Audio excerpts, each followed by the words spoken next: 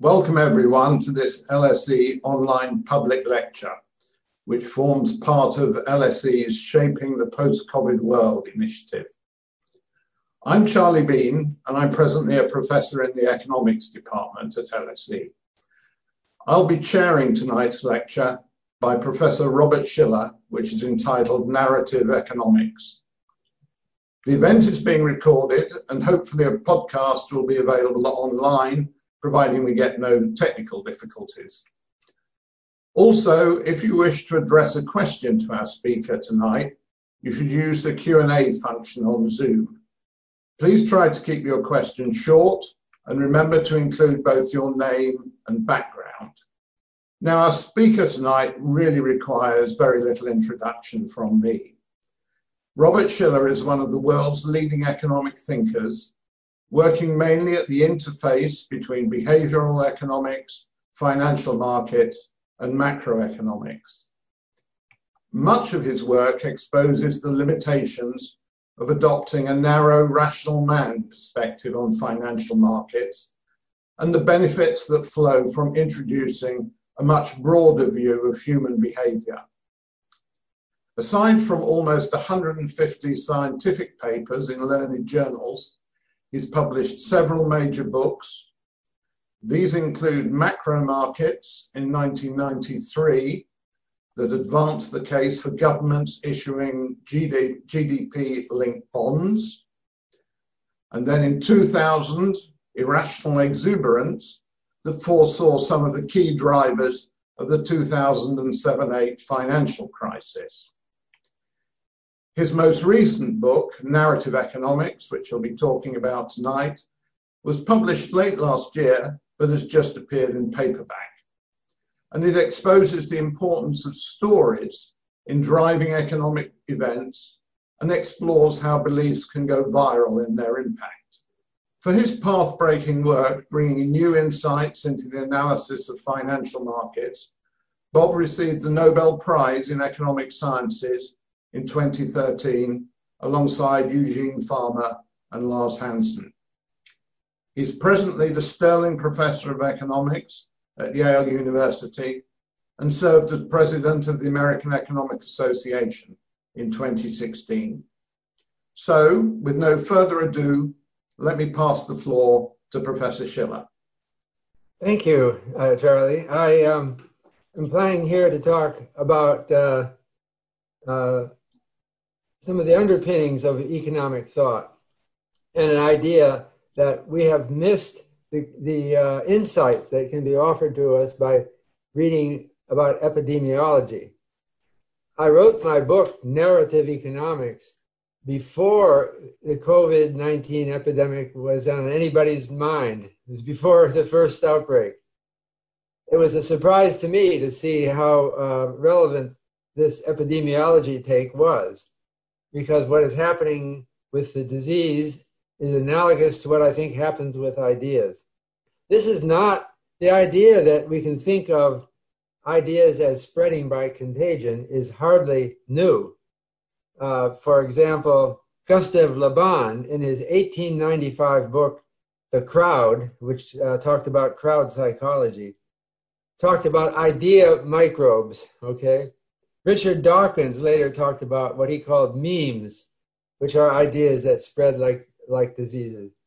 Well, these people have had a lot of impact on our thinking, but less so in economics, and even less than that in finance. So my book and my talk today will be about trying to really appreciate the importance of contagious narratives in explaining events, explaining changes in the economy. And in some sense, it's obvious that this is that there's a factor. How could it not be? But in another sense, I relish the opportunity to point out how many changed narratives are plausibly involved in economic events that economists often talk about in no other terms than the actions of the central bank and the monetary or the fiscal authority.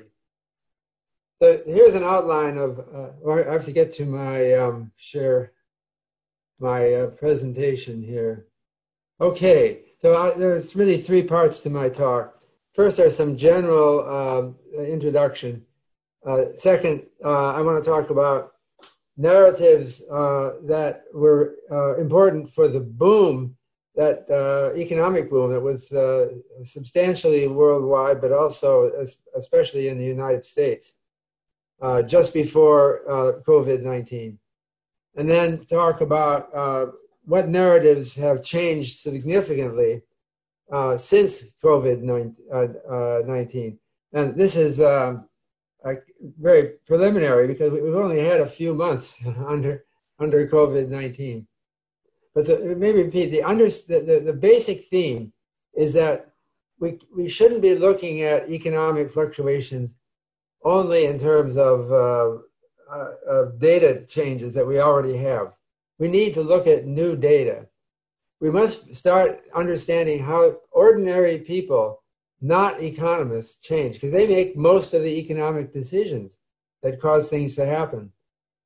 And that this thinking is spread by changes in stories. People like human interest stories. It's an instinct. It's true in all human societies, that they tell stories that involve people, that have morals or lessons. Those are called narratives, stories with morals or lessons attached to them. They might be witty, they might be fictional, they might be fake news. All those things are possibilities. But they all go into the human brain and are processed, leading to emotions and ideas about what should be done. I think we are at this turning point in history, a turning point, much like the turning point that we saw around the time of the Great Depression, when we first got GDP data and unemployment data on a regular basis. And we started thinking in terms of modeling those time series. But the new data source we have now is our ability to search with search engines over digitized text. So we can look at newspapers, magazines, legal briefs, corporate reports, even personal diaries and church sermons to find out what people were thinking. So COVID-19 is a subtopic of my talk, as partly as an illustration, but also partly because I believe it interacts with popular economic narratives. Okay, so let me start with the first part here. Oh, I should have a disclosure at the beginning. I have a disclosure link, but the biggest thing I'm involved with that might be a conflict of interest is I am a consultant to Barclays Bank right here in London for you on investment products. I also gave a similar talk in 2017 called Narrative Economics when I was president, just after I was president of the American Economic Association. And I gave a talk at the LSE on that book. I'm going to try not to duplicate anything I have a lot of stuff to say about this, so it will be a different talk. The talk a year ago is online on Facebook. And then there's my book. All right, so I'm going to start with COVID-19. This is a plot of the number of cases per day of COVID-19 in the United Kingdom. It starts in early March, and it has a hump shape, and it has what looks like a second wave coming up at the end. This curve is often called the epidemic curve. We also have here a deaths curve, which shows COVID-19 deaths in the UK. I'm not trying to be dismal for you. I picked the UK because you're mostly in the UK, I believe. You see here that it also is hump-shaped. It's also, the scale is lower because of course, there are fewer deaths than there are cases. But this is also called the epidemic curve. We're trying to flatten the curve. That means push it down and maybe delay so that we'll develop a vaccine and a cure before you end up in the hospital. But what I want to say is that my first intro was looking at these epidemic curves years ago, my intro to this topic, and thinking, I've seen similar curves in economic variables. Is it possible that they're the same origin, that there's something similar? I can't remember ever inviting a member of our School of Public Health at Yale here to a seminar in our economics department. But maybe we're similar disciplines, epidemiology and economics. That's the thought. I haven't proven anything yet, or maybe I will not prove anything. It's an appeal to your inductive reasoning. So here, the blue line on this chart is gross domestic product per capita in real terms in the United States, and it's plotted on a log scale. The vertical scale is log, so that equal percentage changes look equally big. So that's GDP. It was monthly back to 1948, and then it's annual before that. And then underneath it, in the orange line, I have consumption, that portion of GDP that goes into personal consumption, food, beverages, entertainment, etc. So what stands out to me first about this is that there's a lot of little wiggles that look like epidemic curves. Now, I know this is a bit of a leap, but I think that these various events might plausibly be attributed to epidemics of ideas and even possibly diseases, but I'm not going to push on that.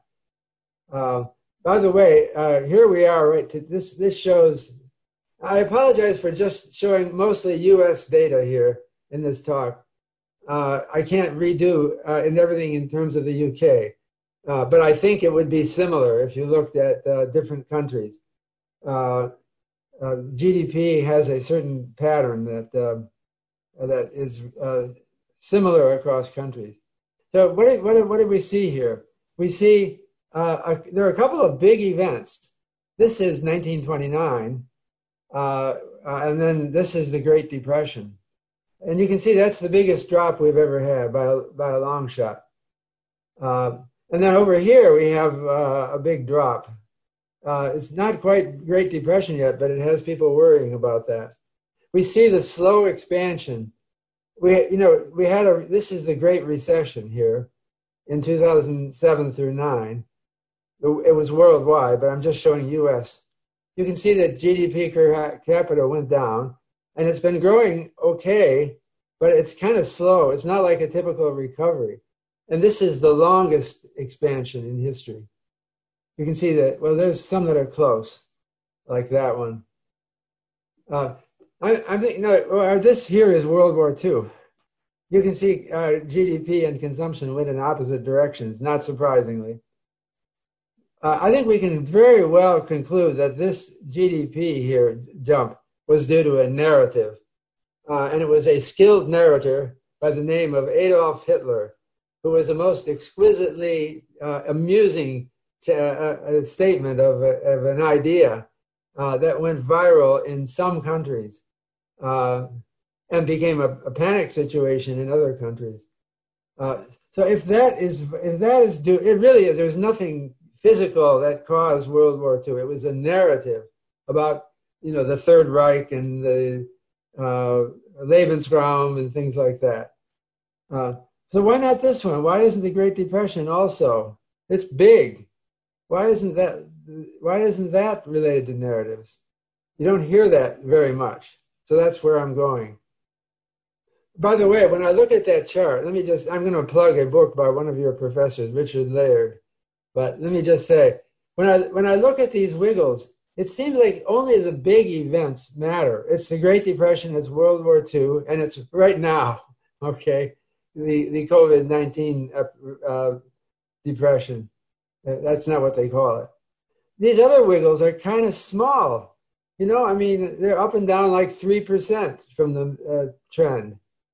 I think that maybe economists are barking up the wrong tree and worrying about those little wiggles. It's more about something else and that would be, according to Layard, happiness. I'll leave that. This is his book, not mine. So I'm going to move on from there. So this is the real stock prices in the United States S&P Composite Index from 1871 to the present. That was in my book. Actually, it goes even, I've been publishing this data for a long time. And this is the underlying earnings in green for the series. But there's a lot of wiggles up and down. But if you look at the long path of earnings, it looks pretty trendy and stable. So I'm inclined to think that all those wiggles were driven by something other than news about earnings. What was that? That's a key point here, which we'll try to answer. This is home prices in the United States. It's an index that I created. It involves the Standard & Poor Case-Shiller Home Price Index. It's nationwide. And you can see that home prices show a lot of volatility. And so what's going on here? What drove this? You know, that there's a name for this boom. It's called the baby boom. It's the post-World War II boom. It goes way back to the narrative. I would say Adolf Hitler caused this. Or maybe that's an oversimplification. But it was a relief from the end of the war. And it was the story that people were living. You can see that the price is more volatile than the rent. The rent series only starts in 1980. So it's not like demand for housing is driving this. It's something else. So I wanted to just very quickly present, it's just a couple of slides here, a mathematical model. This I had in my lecture a year ago that the epidemiologists use. This is called the SIR model. And it models S is the percent of the population susceptible, I is the percent of the population infected, and R is the percentage of population who have now recovered and are immune. In this model, this is for disease modeling. In this model, it can only be used on the modeling of a disease that is never fatal. You can make a simple adjustment to put fatalities in. But the key equation is that the number of infectives grows because of contagion. When a susceptible meets an infected, which happens with a probability related to S times I, this is a contagion parameter. That's new infections. But there's also, we're also losing infections because people recover. That's the recovery rate times the percent infected. So an epidemic grows when the contagion is higher than the recovery, which happens for a while and then it gets exhausted. So this is the Kermack 1927 model with these parameters, which roughly represent COVID-19. And you can see the black line is the epidemic curve for cases no, not for cases. It's the number infected. And the red line is the number of new cases. The orange line is the number of new cases. So the epidemic curve falls out right. The dotted line is a fraction of the population susceptible, and not everyone catches it. The dashed line is the percent who caught it and are now immune. It differs from COVID-19 in various ways. First of all, the contagion rate is not constant in COVID-19 because policies are intervening. Secondly, we've come nowhere close to, this is called herd immunity, when there are no more new cases. So I just wanted to give a quick example of an epidemic curve of an idea or a narrative. So this is, I just did a search on ProQuest news and newspapers for English language newspapers that use the, no, I'm sorry, this is Google Ngrams. This is books, not newspaper, I'm sorry. The books it's the percent of Ngrams or words in books that are represented by the pair fair wage. So you can see that the word fair wage, nobody talked about, almost nobody. There's something happened here in 1830s, but it was an idea that grew through time for decades and peaked, you know when? The Great Depression. Exactly in the Great, that was a time when people were really bent out of shape about unfairness, and then it collapsed. The red line is another narrative epidemic that came in with Margaret Thatcher and Ronald Reagan, sort of. This is market wage. And so the market wage wasn't even talked about. It's impersonal. So labor unions went through the same movement. Now, labor economists will talk about labor movements, and that's an epidemic model already. Why do we have a movement? Why does it take place over decades? Labor movement started around 1880. It grew until the Great Depression, and then it came down. Well, this is just a question from one of my surveys. I did this in 1997, asking what people think about in 1997, and compared ordinary people with economists. So I asked them, what will happen when there's inflation and to your wage? And they have these four choices. One is extra profits for my employers. Two is my employer will be forced to raise my wage too, because he has to raise me to the market wage. Three, that my employer is a fair and honest person and will raise my wage because it's proper.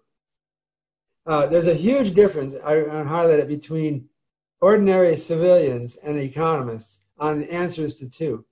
Economists believe in those market forces, but these individuals were in the middle of, or in the late stages of the fairness epidemic, fair wage epidemic, and they thought it's really, it's not about market forces. They don't think in terms of that. They think in terms of fairness, at least at that time in history. So, so narratives before, I have to make sure I have time for all of these narratives. The big thing that I emphasize in the book is that people need an accounting of all the narratives that are having an impact, because there are many of them at one point of time. And economists don't have any systematic framework to do that. So they would avoid even mentioning, 1 out of 20 narratives that were all having an impact on the economy. And they're fuzzy-edged phenomena. Who knows? But let me just talk about narratives. I'm going to start with pre-COVID-19, but just pre, when the U.S. stock market was growing remarkably fast and was setting new records despite the slow recovery. And people were wondering why. So I'm breaking the world up, the economy up into four periods: 2003 to 7, before the Great Recession; 2007 to 2009, the Great Recession; 2009 to 14, the slow recovery and pessimistic but recovering start of the long expansion. And then in 2014, the fourth period, 2020, when we set a record peacetime low unemployment rate in the United States. So like the economy was prospering like never before. So why did those things happen? Now, economists will naturally talk about monetary policy or about fiscal policy, and I'm not denying those things. I'm going to talk about what else we can talk about.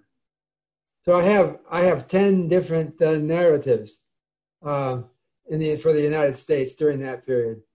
And the first one has to be Donald J. Trump. I assume you've heard of this man, but he dominates conversation. It's just amazing how much he dominates conversation here. He's done it better than other presidents. Obama got a lot of conversation because he was our first minority president. That's the orange line here. Did pretty well in generating conversation, but it's even higher with George Bush, who is a normal white male, generated very little discussion. It's the power of the narrative. These people made their impact through narratives. Associated with these names is other narratives, a strong economy narrative. So you can see that the term strong economy was virtually never used. And then it goes through an epidemic curve until around 2000. Instead, they tend to talk more about speculation, over speculation. Talk about that had been growing for 40 years or more than that until it peaked around 1929. That's when the market crashed. And then it's been declining ever since. So stories about speculation are less prominent at that time. So now, one reason why we had a sense of a strong economy is we elected a man who exudes strength. 62% of news stories with that mentioned strong economy also mentioned Donald Trump in 2017 to 2019. So he's a strong man, right? He boasts. He looks big. He thinks big. In contrast, another president had a different narrative. Bill Clinton. He wrote a book called Putting People First. And he was in a strong economy too, but they didn't mention him. It's like he didn't do it because he wasn't such a strong man. You may be disagreeing with my interpretation, but the numbers do speak that there is something happening relevant to the economy in these numbers. 3 is fake news. And this is Google Trend. Now what I'm searching is searches on Google. And fake news was used occasionally over all these years from 2004, 2008, 2013. But it suddenly took off in the election of Donald J. Trump. And people are accusing each other of lying or of making up stories. This is a very important economic phenomenon because it's a destroyer of trust. And trust, there is a literature on this, is important for economic success. You can't do business well if you think everybody's lying. The Great Depression there, this I haven't updated, it's from my book. It's talk about the Great Depression. The Great Depression in the 1930s is the biggest story, economic story of all. Nobody's talking about the crisis of 1907 or 1973-75 either. It's the Great Depression because it's been embellished, I would say, in stories. You can see what it did. The stories of the Great Depression was growing for decades and then exploded in 2007, 2008 with the Great Financial. So in fact, they call it the Great Recession after the Great Depression. So it's definitely narrative based. Part of the lessons of the Great Depression were supposedly about confidence. People started talking much more about business confidence and especially consumer confidence. The Great Depression, one important aspect of the story of the Great Depression is that people aren't spending because they're not confident. And the only way where people can get confident is if other people spend. Trade wars and retaliatory tariff. I've searched, this is news and newspapers. I've searched for mentions of a trade war since 1800. And look at what's just happened. This is since 2000. These are decadal numbers. They used to talk about retaliatory tariffs, but not that much. We've just made trade war into a bigger thing than we've ever seen before. Sustainability and frugality narratives have had an epidemic sort of thing since 2000. And it's faded somewhat, and permitting other narratives to move into center stage. This is Greta Thunberg. Remember her? At the age of 16, she sailed across the Atlantic Ocean, thereby reducing the need for fossil fuel burning. Where did she come from? She's only 16 years old in this photo. Somehow she went viral. And her story, there's something that people like are impressed by her. But I'm sure it's hard to define exactly what it is. Okay. This is a fear of debt narrative it's again, ProQuest News and newspapers. There was a huge increase. There was a decline in fear of the dangers of being in debt in around 2006. And then it shot up to huge levels for a while. And then starting in phase 4 of my list, we tended just to forget about it. And so, but what were they talking about back here when it was really talked about a lot? So I go to newspapers, and I won't read all these, but it was human interest stories about people who went bankrupt. And, you know, with lessons. We will never leverage up like that again. The relief of knowing we're not in a bottomless hole has been great. So these stories were common then. So it discouraged purchasing, and it made for a very long, slow recovery, I think. Boomerang buyers was another thing that started to come in 2014. People, after they were wiped out and lost their house, was reclaimed by the lender, they managed to get back in again. That's the story, a narrative about the recovery. There was also a new normal narrative that we will be in a recession almost indefinitely. This one was growing from the time of the Great Recession until I guess this thing stops around 2018. Real estate boomed and real estate bubbles. We started talking about real estate bubbles in the 1990s. Before that, there was hardly any talk about real estate bubbles. They talked about real estate booms more than they talked about real estate bubbles. I try to figure out what's the difference between a real estate boom and a real estate bubble. So I go back and I search old newspapers or old books. I found this nice little discussion about the difference between a bubble and a boom from 1887. It's written in 1915, but he's remembering the unforgettable real estate bubble of 1887. Do you remember that one? It was in the United States, centered on Los Angeles. Back then, everybody knew about the great real estate bubble of 1887. They usually call it a boom, though. When I wrote an article for the Los Angeles Times, I was thinking of offering to write about the bubble of 1887, but I asked the editor, of course, everybody in Los Angeles knows about that, right? And he said, I've never heard of it. I said, I read it in your newspaper in 1887. There was a huge boom and bust in Southern California. But he argues that boom is more reckless and masculine, and bubble is more feminine. I don't know. He's writing in 1915.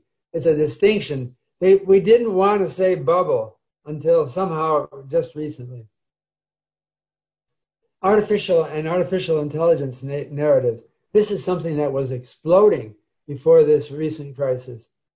It tends often to be encouraging fear of your job being replaced by a computer. But there have been other swings. There are separate waves. The first epidemic was in the late 1950s. That's when computers were moving into the office place. And we see other waves.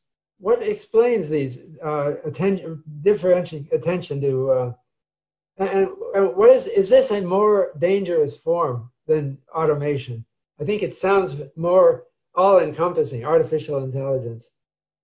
And I think that these narratives might take off again. Well, they're taking off as of my latest data here. So now I want to come around to COVID-19. This has emerged as the #1 topic.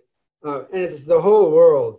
So now you could blame it physically on the disease, but I think that there is also a narrative component to it that affects how we react to the disease. And it's different in different countries.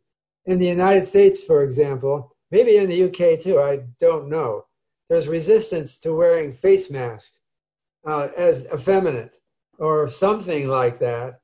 And our president, who is very good at political judgment, President Trump, has been reappearing now without a face mask, even after all of this.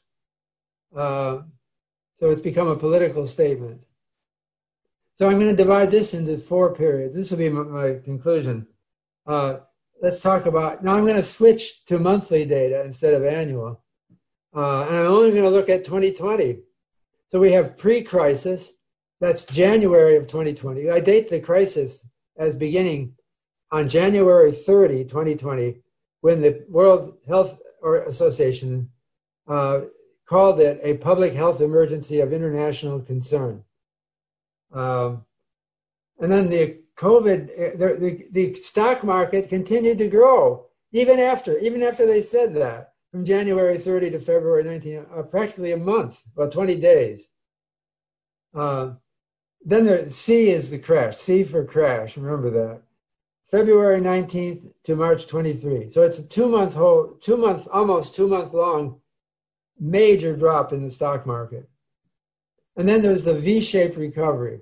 That's D. So if I just go ahead here, this shows the Standard & Poor's 500 index in the different phases. This is A, before the epidemic was even mentioned as a risk factor. The stock market was kind of flat. Then once they announced it as an emergency, it was going up until February 19th. Then there was this big drop in the market to March 23. March 23 was the date when the Federal Reserve announced a very expansionary monetary policy. And this is the path ever since, setting new record highs. And not in the very latest week, last week, but okay, I'm just going to go through these are the narratives I've already talked about. Here are the narratives for right now in 2020. And these should be very familiar with you. Now, even though I have an American perspective, I read The Guardian regularly. I know that this is similar to what's going on in Britain and in Europe. Coronavirus, 370,000 hits in 1 year. Those are 370,000 different news stories that mention the coronavirus. So they did start talking about it in January before the WHO announcement, but not very much. B, this is the period when it was increasing even after. They weren't talking about coronavirus that much. It suddenly leapt into attention in the C, which was the crash component. And then this is D. I'm not sure I got my letters lined up exactly right. Here's a Google, a Google Trends. It shows searches on Google. You can see that it was in somewhere around March of 2020 that people were searching for coronavirus. They didn't know what it meant. You know, there were news stories in January, but most people didn't even read them. Something about China, the other side of the world, some people are getting sick. They just didn't register. So what we see is a movement of attention toward pandemics, which people already knew what they were, and they needed to be reminded, what is this one?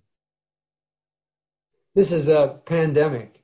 Again, A and B, the reason the market kept going up in B after the WHO announcement, January 30th, is because people still didn't register. It wasn't real yet. It suddenly became real in March and April. And now it's fading. I don't know what to make of that. It's like a post-epidemic peak. There are human interest stories during phase C when the market was dropping rapidly. So I was particularly struck by this one. This young man is Western who wrote the article. And this is in the Wall Street Journal. These are he was visiting a girlfriend in China. And these are the locals. They're hunting for worms to eat, worms and minnows. Great story. In a local creek. Oh, Donald Trump registers there. He only has 155,000 hits. So coronavirus is the superstar of our narratives today. But Donald Trump is hanging in there very strong, not declining much at all. He's hanging in there because of his genius at renewing his contagion by constantly coming up with new gossip and staying within the bounds that he doesn't offend people. Well, you know what I'm talking about, I think. Global warming. So this is Greta Thunberg again. In January, there was a lot more talk of global warming than there is since. So it seems to be the stage is being pulled away from global warming. And with most recent data, even with the California wildfires, which are to some people extremely alarming. If you're in California, you'll know it. And it's talked about a great deal. But overall, it hasn't, we're too preoccupied with COVID-19. I did a search on poor Greta Thunberg. I think she's a very promising young woman, but she's turned 17 now. She's no longer so young. Not quite as good a story. But her decline since January, this is January, this is February, this is March, is quite precipitous. I think she can recover. She can make a second wave, but she has to reinvent herself. It just somehow is no longer a contagious story. There's Greta on board her transit. That was a pretty daring stunt, wasn't it? She had help. You can see, I guess those are her helpers. She didn't sail alone across the Atlantic Ocean. But it was a good story. They had a thunderstorm. Lightning was striking all around them. And her father remarked that they were more than a little scared out there. This is, now the American dream. You probably don't hear about this so much in the UK. But it's an idea that America is a special place where honest enterprise is rewarded. And it hasn't really changed. I should have shown the whole thing. But American Dream has been a narrative that's patriotically strong in the U.S. That has been growing since the term was first coined in 1931. And it's been an epidemic of long-term status. I think it's something that Donald Trump hooks onto. So to understand the high level of the U.S. stock market, it has the highest price-earnings ratio in the world, or at least my price-earnings ratio, CAPE, is the highest in the world. It has something to do with this thought that there's something especially people are come to America because of the land of opportunity, ambitious people. And Trump has keyed into that. But I don't see any real trend to that. There's the American dream. Oh, yeah, this is what I meant to say. It started in 1931. And it's been growing as a source of pride and patriotic sentiment. A little downturn, but not significant. And I think it helps explain these high stock market at this time. It doesn't make any sense, you understand. It just goes to interpret that Donald Trump is like a tough businessman. He's running the country like a businessman. And it just draws attention to maybe he's right. Even if you hate the guy, you might choose to invest in America. American greatness. That one is, that's also just for 2020. It's talked about, but not hugely. So the Great Depression is another story that I think is, I mentioned before. It peaked this is January, February, March, in April and May, at the beginning of the recovery. At that time, people were talking about V-shaped recovery. They were talking about the Great Depression, but they were also thinking of the recovery afterwards. This is a New York Times article on the left that was published on the morning of the day of the worst stock market drop in world history, October 19th, 1987. And they show the Great Depression drop in the stock market below, and they compare it with the market in 1987, and they see it starting to drop. This is a narrative that we're repeating the Great Depression again. In 2007, we were reacting. No, now this is just a couple of weeks ago. A similar comparison was made, not to the Great Depression, but to the 1987. I'm sorry, 2007 to 2009 crisis. So people always think back to something that they can remember.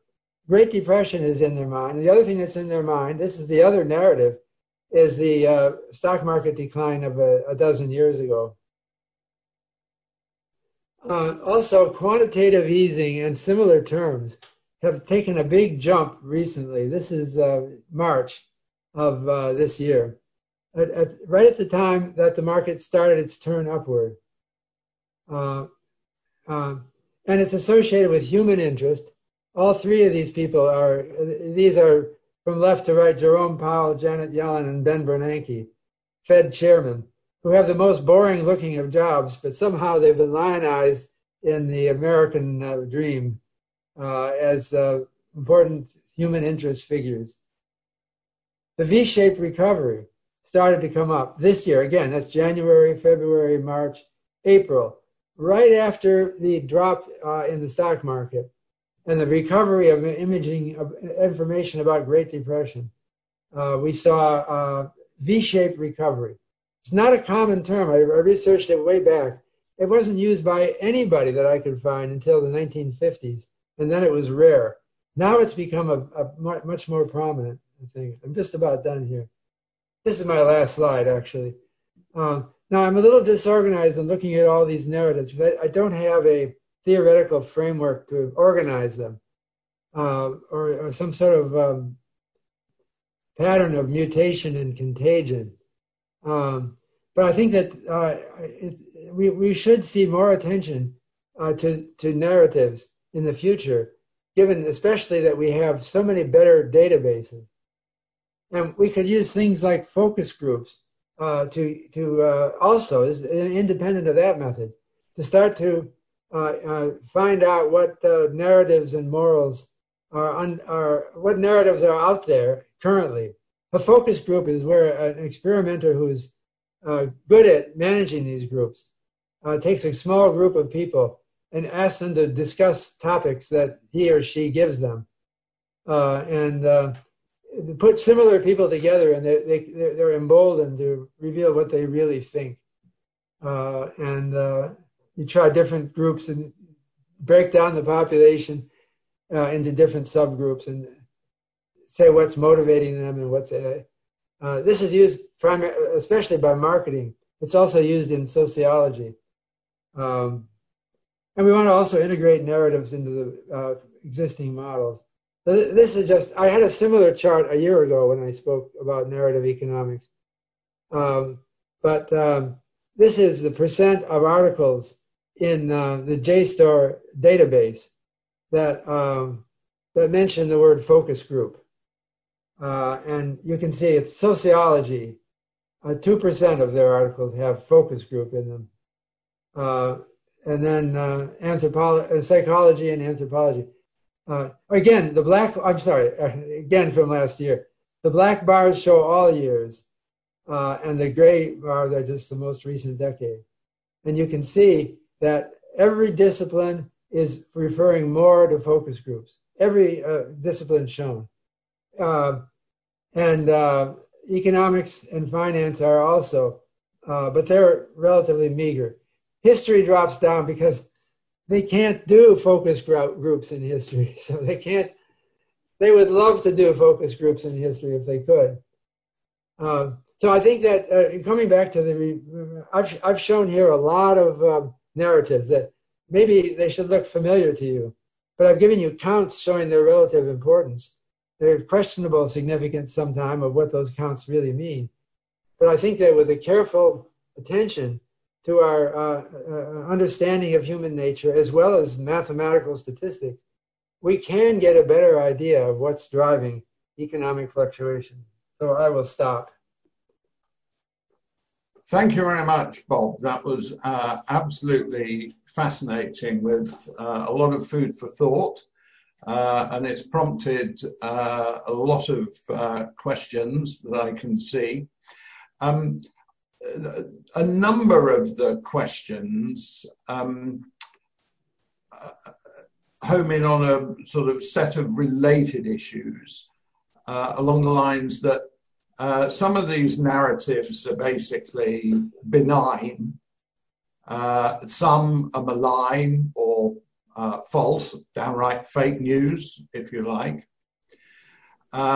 Some seem to matter, or possibly matter, and there's no case.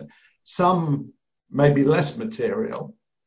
And then finally, there may be a degree of reverse causation, so that the narratives are responding or reflecting events rather than actually causing them.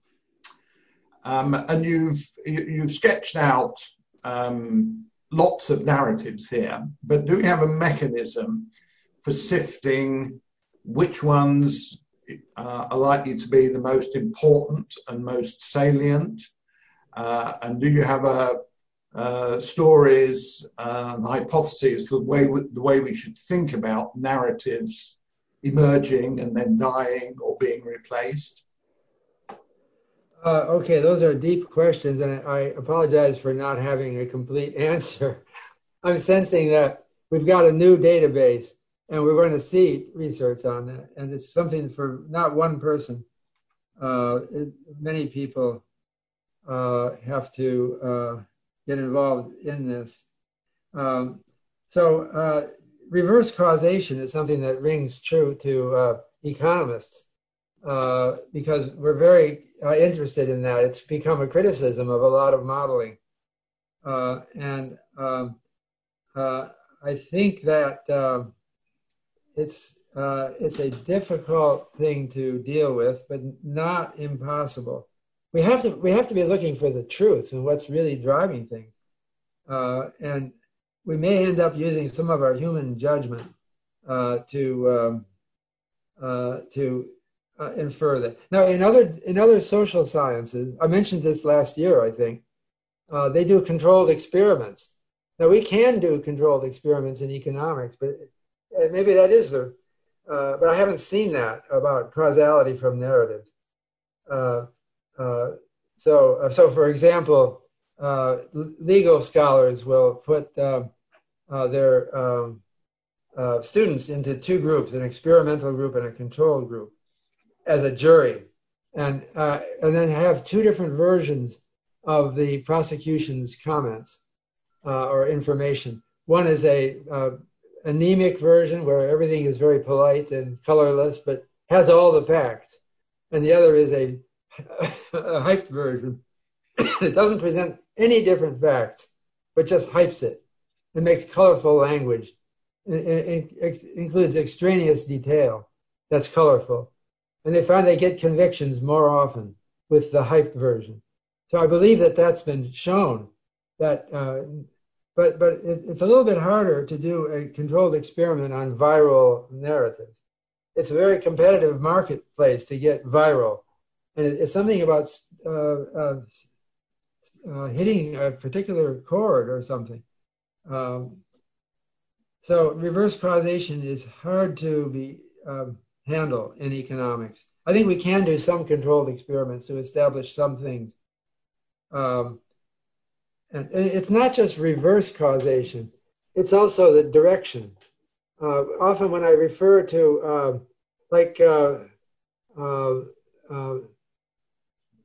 well, I can't know if I think of a good example right now, but it may be that it's very clear that the narrative is exogenous, like COVID-19 is initially, it'd be caused by some transmission from bats to people or something like that, which is random.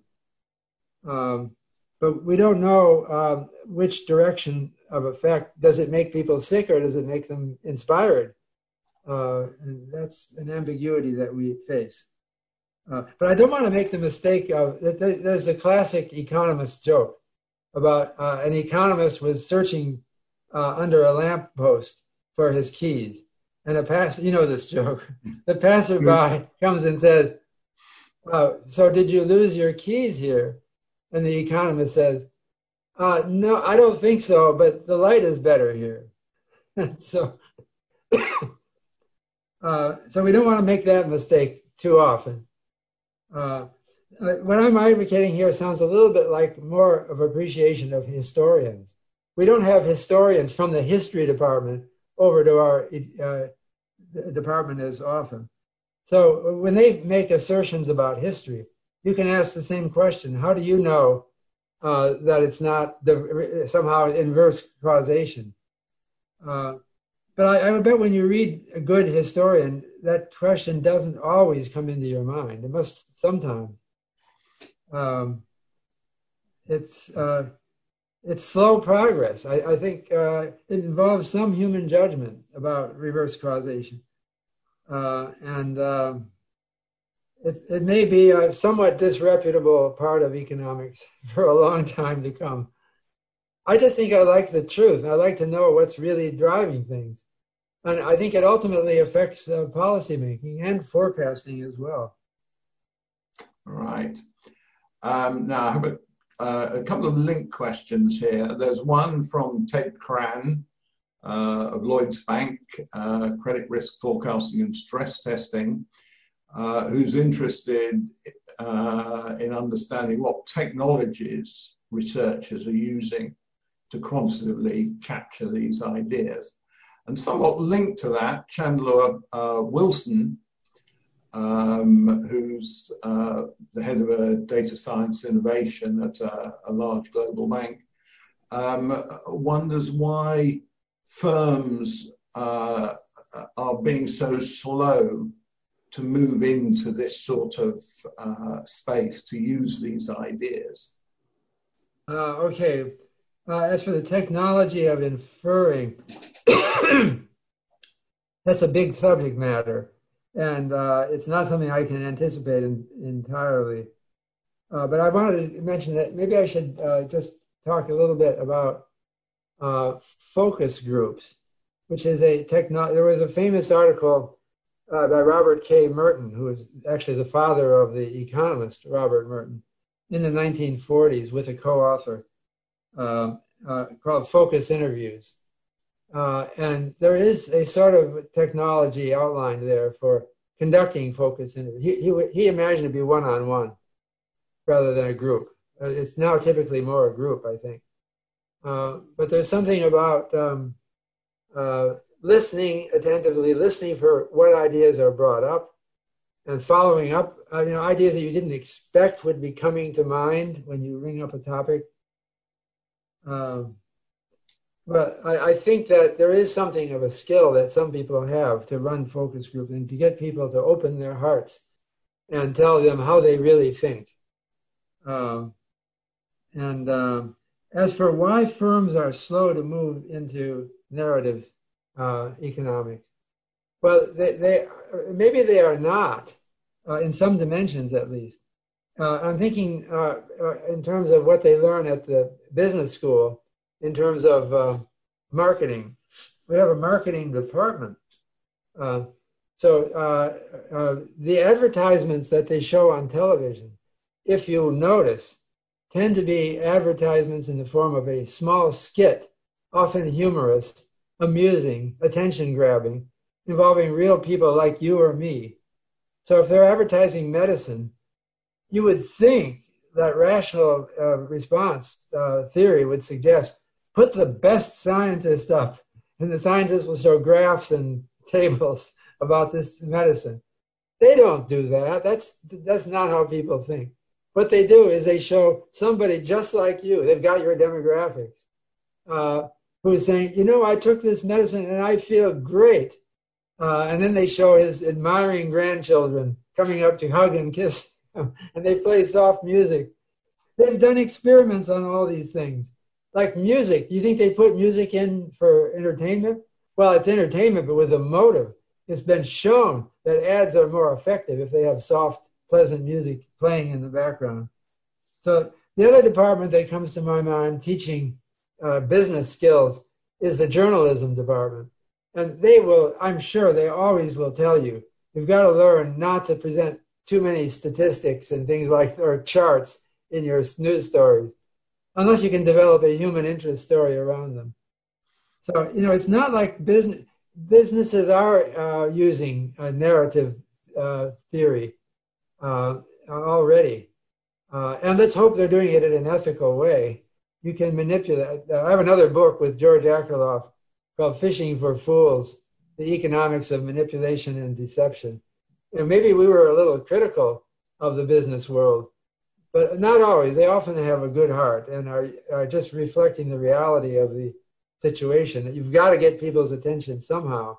And it's a very competitive world. So the other question by was Ted Cran, you said? Yeah. I guess I think I've answered as well as I can both of those questions. Right. Okay, and I guess because of the time, this question needs to be the last one. This is from Azhar Hussain, who's a PhD student here at LSE Economics. Would you agree that the rise of identity politics around the world primarily feeds off some kind of narrative? Yes. It's a resurgence of identity politics. I mentioned World War II. Identity politics played we had Benito Mussolini and other people who were, people identify with. That means they think that they are the same person almost, that they feel fundamental loyalty to a person. So this is definitely something that's happening at this point in history. I'm not a political scientist, and I'm sure they have many more insights than I can offer. But I'm thinking that there are examples of. I think the post-World War II distrust of charismatic figures is fading, just with forgetting about these people. I've told my students, watch a Mussolini speech or a Hitler speech with English translations. You can find them on the web, just so you have a sense of what caused that war. And then I thought maybe I shouldn't urge anyone to watch one of their speeches. They might like it too much. But that's identity. So I think that there have been recent examples in history of people who are,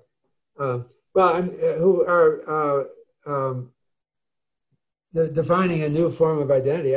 I keep mentioning our own President, Donald Trump. I'm avoiding your prime minister.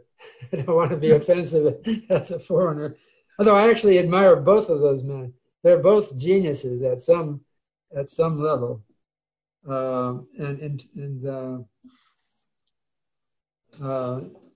it's not the average person who makes it to that lofty level. But we see people who are copying other successful people. So, for example, Jair Bolsonaro in Brazil. The Brazilians call him the Brazilian Trump. And he does a lot of things that are suspiciously similar. So it's like there are cultural similarities around the world because we communicate. So they're all on TikTok. All of our teenagers are on TikTok, and they're sharing experiences with people in any country. And so there is something about identity politics that is growing right now, and I can't be more eloquent than that about it. Okay, well, thank you very much, Bob, for that's been a really fascinating discussion, picking up on your book, which is now available in paperback for those who haven't read it before in hardback. But there's some interesting themes there that you develop in the context of the current pandemic that we're all living through. So can I say thank you again from LSE for participating, and thank you also to everyone who tuned in to listen. Goodbye. My pleasure.